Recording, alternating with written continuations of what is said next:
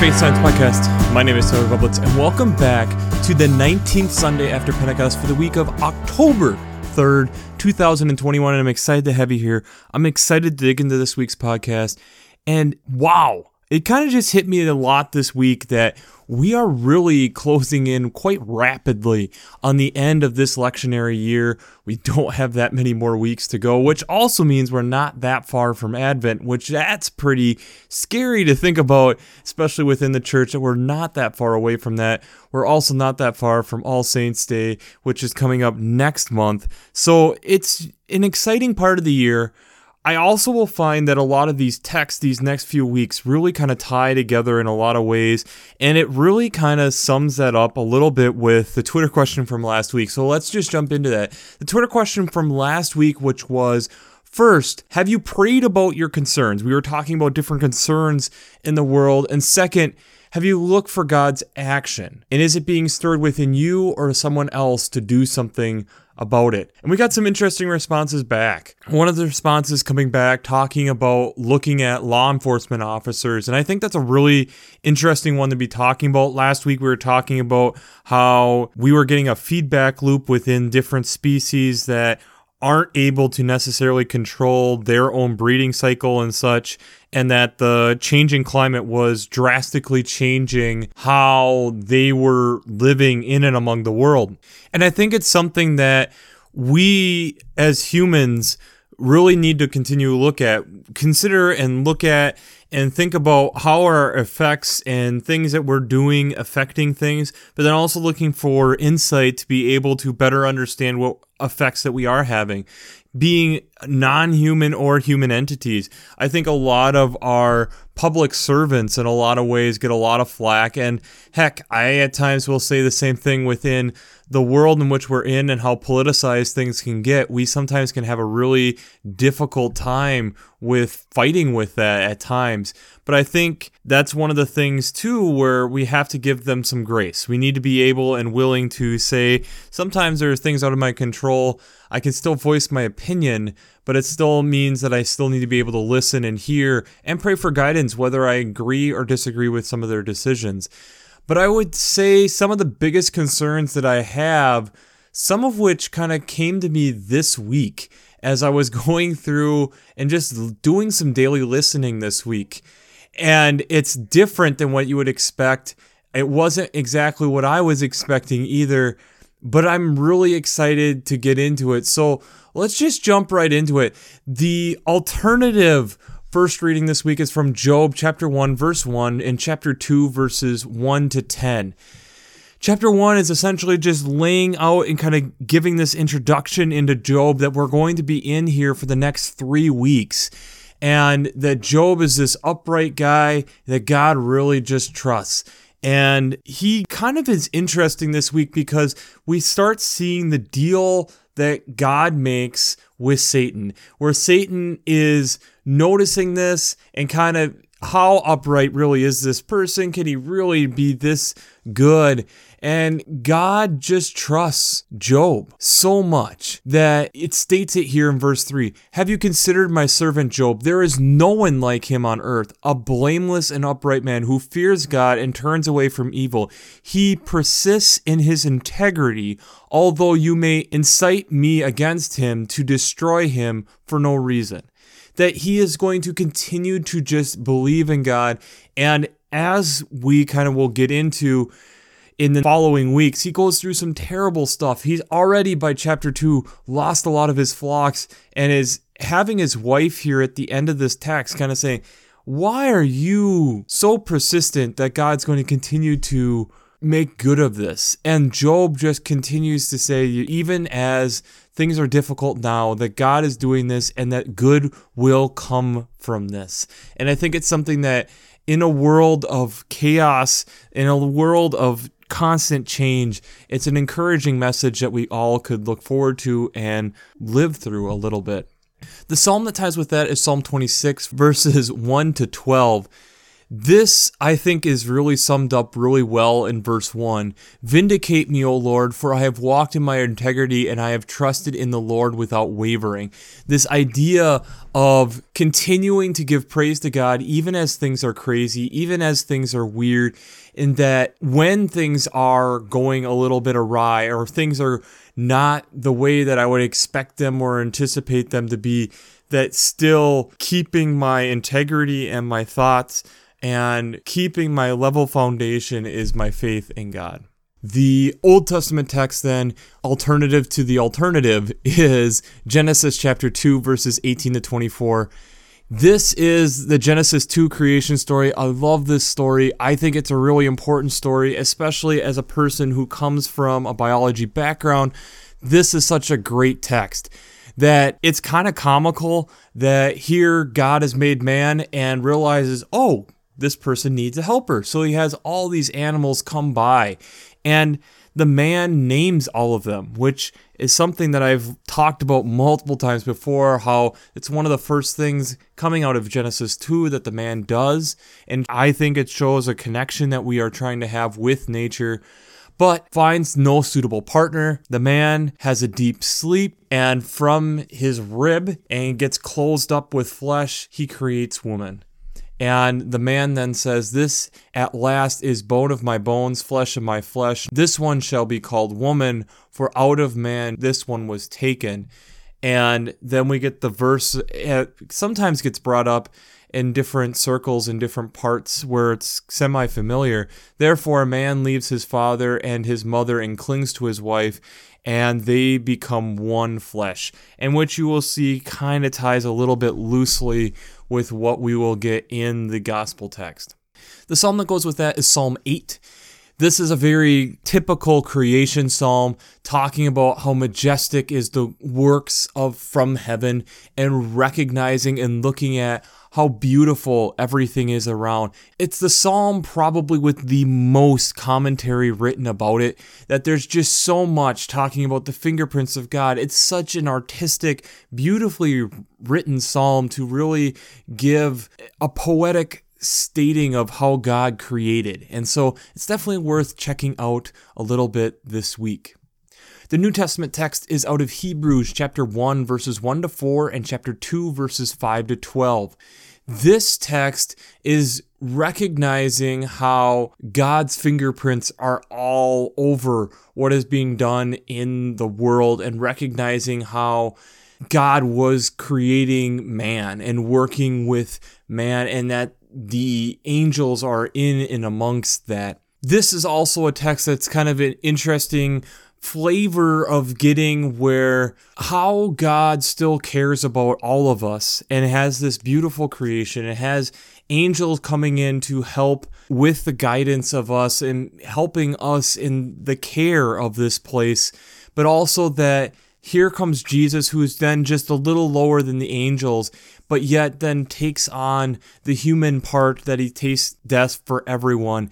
But through doing that is able to bring us as children, as brothers and sisters together, in that the salvation that is able to be brought forth because of this. And because of this, this causes us to sing praise and give thanks and admiration to God for this beautiful thing that God has done through Jesus. The gospel text this week is out of Mark chapter 10, verses 2 to 16. This can be a difficult text for people in the pews, and it's one of the things that I know in Working Preacher, Caroline Lewis brought up is, if you're gonna preach this, if you're gonna have this said, it's something that at least deserves a sentence or two talking about. This is where the Pharisees are trying to set up Jesus and asking him, is it lawful for a man to divorce his wife? He references back to Moses and that there can be a dismissal. But then Jesus kind of gets into this deeper side of it, and especially when you start getting into verses 11, 12, and 13, that, well, 11 and 12 is specifically that whoever divorces his wife and marries another commits adultery against her, and if she divorces her husband and marries another, commits adultery. But I think at times that can be taken out of context, especially if you don't look at verse 9. Therefore, what God has joined together, let no one separate. And it states, for coming from verse 7, getting into that, for this reason a man leaves his father and mother to be joined to his wife, and the two become one flesh. So no longer two, but one flesh. And that through marriage, that it's the bringing of two together, and he's referencing that coming from the creation story, which is part of why that is in this text.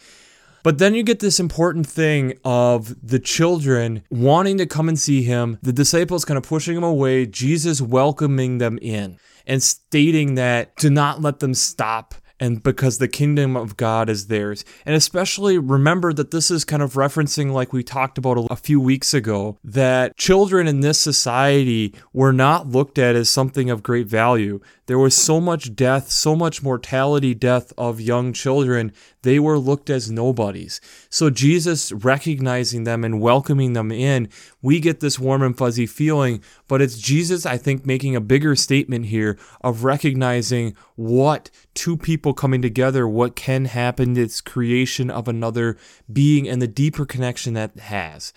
So there's a lot going on here, and trust me, I think we got an interesting faith and science tie-in this week. But before we jump into how faith and science come together this week, we have to do our shameless plugs. Working Preacher. If you haven't checked out Working Preacher, I'd highly recommend it. Between their Sermon Brainwaves podcast, their commentaries, their discussions, since I'm not an ordained minister, I use them on a weekly basis to help bring you this podcast. Heck, I've already referenced Caroline Lewis, one of the amazing people on that Working Preacher podcast. So if you haven't checked out that resource, I'd highly recommend it. It's a great free resource with amazing commentaries over there from great biblical scholars. But if you're wanting something additional to that, I would check out the Revised Common Lectionary coming from the library at vanderbilt.edu. One of the reasons that I really enjoy them is having the art there to be able to look at these different texts through the eyes of different artists throughout the past, along with having all these texts together in one spot, easily accessible. If you haven't checked out the lectionary from the library at vanderbilt.edu or Working Preacher, I highly recommend checking out both of these resources. This week, when I'm looking at these texts and trying to figure out, okay, what is really going on here, especially when you have a difficult gospel text like we have this week, and buckle up, it's one of these things where we have some kind of difficult text here coming out of Mark at the end of his lectionary cycle. Divorce is always a difficult task, but what is Jesus really getting the heart of here? The heart of the connection that we make in marriage together, and how it can then make something additional, children, that then we are still connected to, this relationship that we're connected to. But I think it's also trying to symbolize a relationship with God, this connection that we're trying to have with God. We talk about in the Hebrews text, the connection that what God did, that, okay, he created the earth, he has the angels just above them, protecting, working, being intermediaries, trying to connect, and God saying this isn't good enough, sending his own son that lower than the angels to suffer the death, to be able to make this connection and bring us even closer together that we might sing praise. The psalm recognizing the beauty of what God has created. We even have part of the creation story this week, and then we have the trust that God does have in us in the story of Job. And how even as things are difficult, Job continues to trust God, and God trusted Job to begin with. How beautiful this relationship can be when walking in integrity of what we believe in faith. It's amazing. It's really amazing. But I think there's one verse in particular this week that I want to get to when talking about the faith and science tie-in, and that's going to the Psalm in Psalm 8, verse 3. When you look at your heavens, the work of your fingers, the moon and the stars that you have established, what are human beings that you are mindful of them, mortals that you care for them? And this is such a beautiful image that for how many generations have we as people looked up to the heavens, looked up to the stars, and just been amazed, fascinated, and perplexed that God, so much we assume bigger and further away, would care about us, especially as we continue to learn about how big and vast space is. Well, I'm here to tell you about something that kind of rocked my world. That sky is under attack in multiple different ways, but it's under attack. And I'll attach a link to an hour-long podcast that I listened to that I felt they actually did a real good job explaining and kind of digging into it. The Waveform podcast featuring MKBHD talking about this. But to give you kind of the brief summary here, we have for generations sent satellites into space.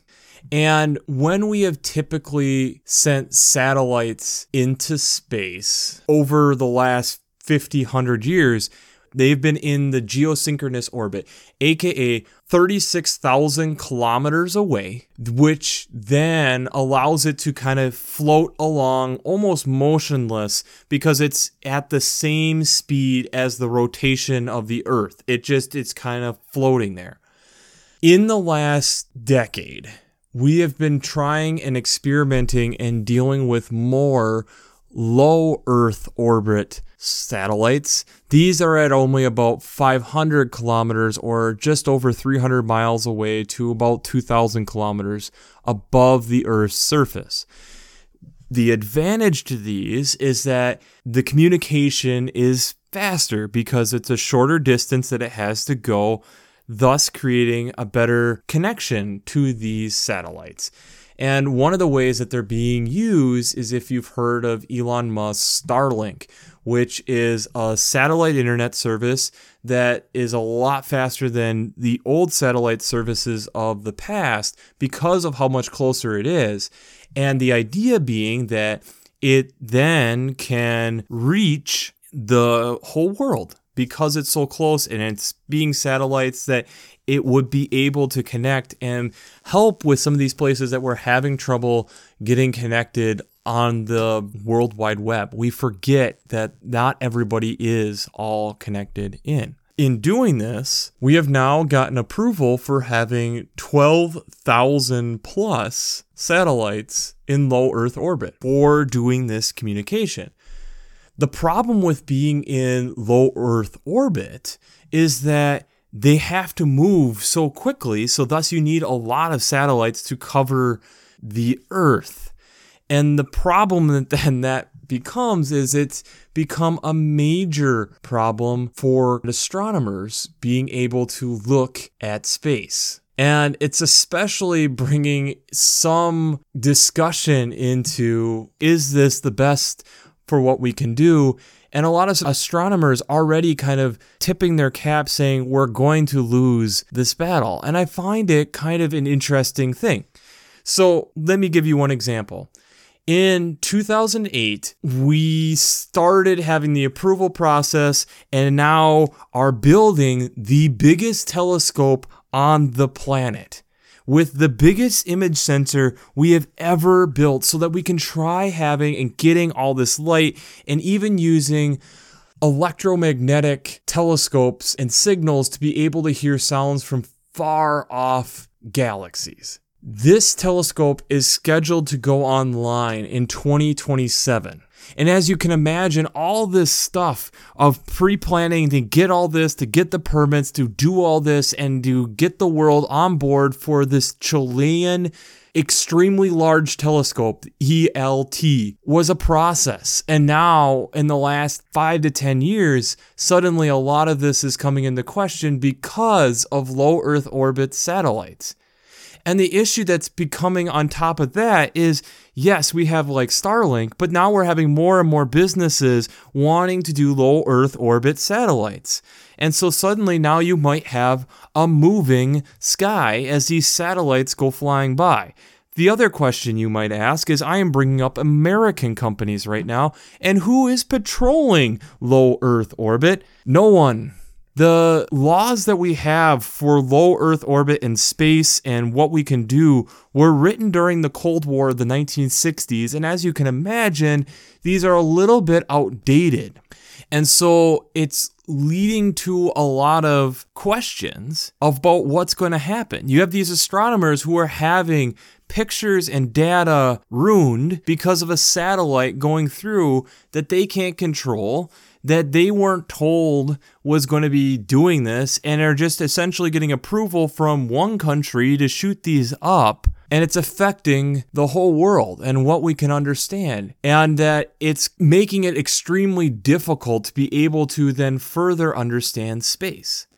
And on the flip side, the difficult thing that can come from it is now we have all these satellites that aren't necessarily working for multiple companies, but one company at a time, clogging up low Earth orbit, making it harder to get into space, making for more space junk, and just because of the speed that it's rotating at, any little thing can make suddenly big catastrophe up above us. And if you remember back to early 2021, that there was a debris from a rocket that was totally lost control in orbit and it could land anywhere from a Chinese rocket, and I'll attach a link to that story talking about it. And we got fortunate that it landed in the middle of the Atlantic Ocean, but this could be something that's suddenly more of a regular occurrence and there's nothing we could really do about it. There's a lot of things within this to me that it's really fascinating. The idea and trying to connect people online, I think, is a noble task. It's something that's worthwhile. It's something that's worth investing time and work and resources in so that we better can be connected and share resources together, both the pros and the cons that the internet brings. But is it worth doing that at the cost of space, at the cost of being able to go and reach beyond what we can, to be able to not have to worry about as much space junk literally just miles above our heads, for rockets to be able to shoot and maybe not have clear atmosphere being able to go up? Is it worth us more investing here on the ground? And that doesn't even get into the space race that we've been having with billionaires deciding to just get right to the edge of space. And so now you suddenly have more and more things flying in that region and making it more and more congested. And if anything goes wrong, suddenly now us below are having issues. You're probably at this point saying, Tyler, this is pretty depressing because a lot of this has already been approved. And two, how the heck does this tie to our text? I think the tie-in is very clear. The tie-in is just how connected we really are. The tie-in is we have to be able to, as humans, think beyond ourselves. We have to think beyond just us as an individual and look at it from a global scale consistently. Is low Earth orbit satellites worth having the world connected, what we could potentially do by cable, though it would be difficult, at the cost of losing the stars and losing the easy accessibility to space? Making it that we are dependent upon satellites and dependent upon telescopes outside of our Earth to really connect and see what is beyond us. I don't know. It's a hard question because we aren't meant to be alone, as it states in Genesis. And that in a lot of ways, the internet does bring some connection to people, both good and bad, but it brings us in some way closer together. The information that we learn, we can pass on faster and easier to each other. But is it worth losing that beautiful creation like we've talked about with so many other things, and now it's just in a more forward front space that we potentially lose it? So the tour question for you is really simple this week. Is being connected worth losing space? Is being connected worth losing space? I don't know if it is. In my case, I think it's really interesting and fascinating to think about light coming and being so far away and how long it takes for my eye to see it, and realizing how small in some of those moments when everything seems to be going wrong, how small I really am. And it helps remind me how small my problems really are. And for a brief moment, it does help me connect to the world around me and realize how big this place is and yet how small it is all in the same time. And for a brief moment, however big my problems may suddenly seem smaller. We are all connected in so many ways, and I think it's amazing that we've been able to connect more and more over the last 20 years than we have in a long time, and just how technology is helping that. But I think it's also important to remember the advancement of technology at times can also draw us blind to the potential of things that we could lose. And so I really hope and pray that we don't lose sight of that as we are in this. The value of the night sky and the value of how much space has taught us about our world, and I would argue about God, is vastless. I would really recommend this week checking out some of the links down below, talking about this, and I think it's something that if we can have more discussion about, maybe we can have a groundswell to talk about this more before it's too late. Because to me, I appreciate the stars. I think they're amazing, and I think it's something that I want us to be able to continue to study. I want to be able to continue to get amazing astrophotography and not just have streaks of satellites going across the sky. But at this moment, with how Starlink is going, we are getting satellite constellations that make it more difficult, make it potentially impossible to ever have that reality. And it's something that we as people have to learn to consider, the impact of what we're doing. And I think in a lot of ways, that's what the gospel text is talking about, the connection that we all have and the impact of our decisions make on that. God made decisions for us to help us, like we hear in Hebrews. We're not meant to be alone. We are meant to be connected and working with that and appreciating God's creation and doing that and trusting that God has our best interests at mind. But that also means that we, as people, have to continue to trust God for helping us with our wisdom and praying and talking and pondering and sometimes slowing down to make sure that we are actually making the right decision. Science is hard, faith is hard, and when they come together, sometimes it's even harder. So, we'll wrap this up as we always do. I pray God blesses you through your faith and amazes you through science.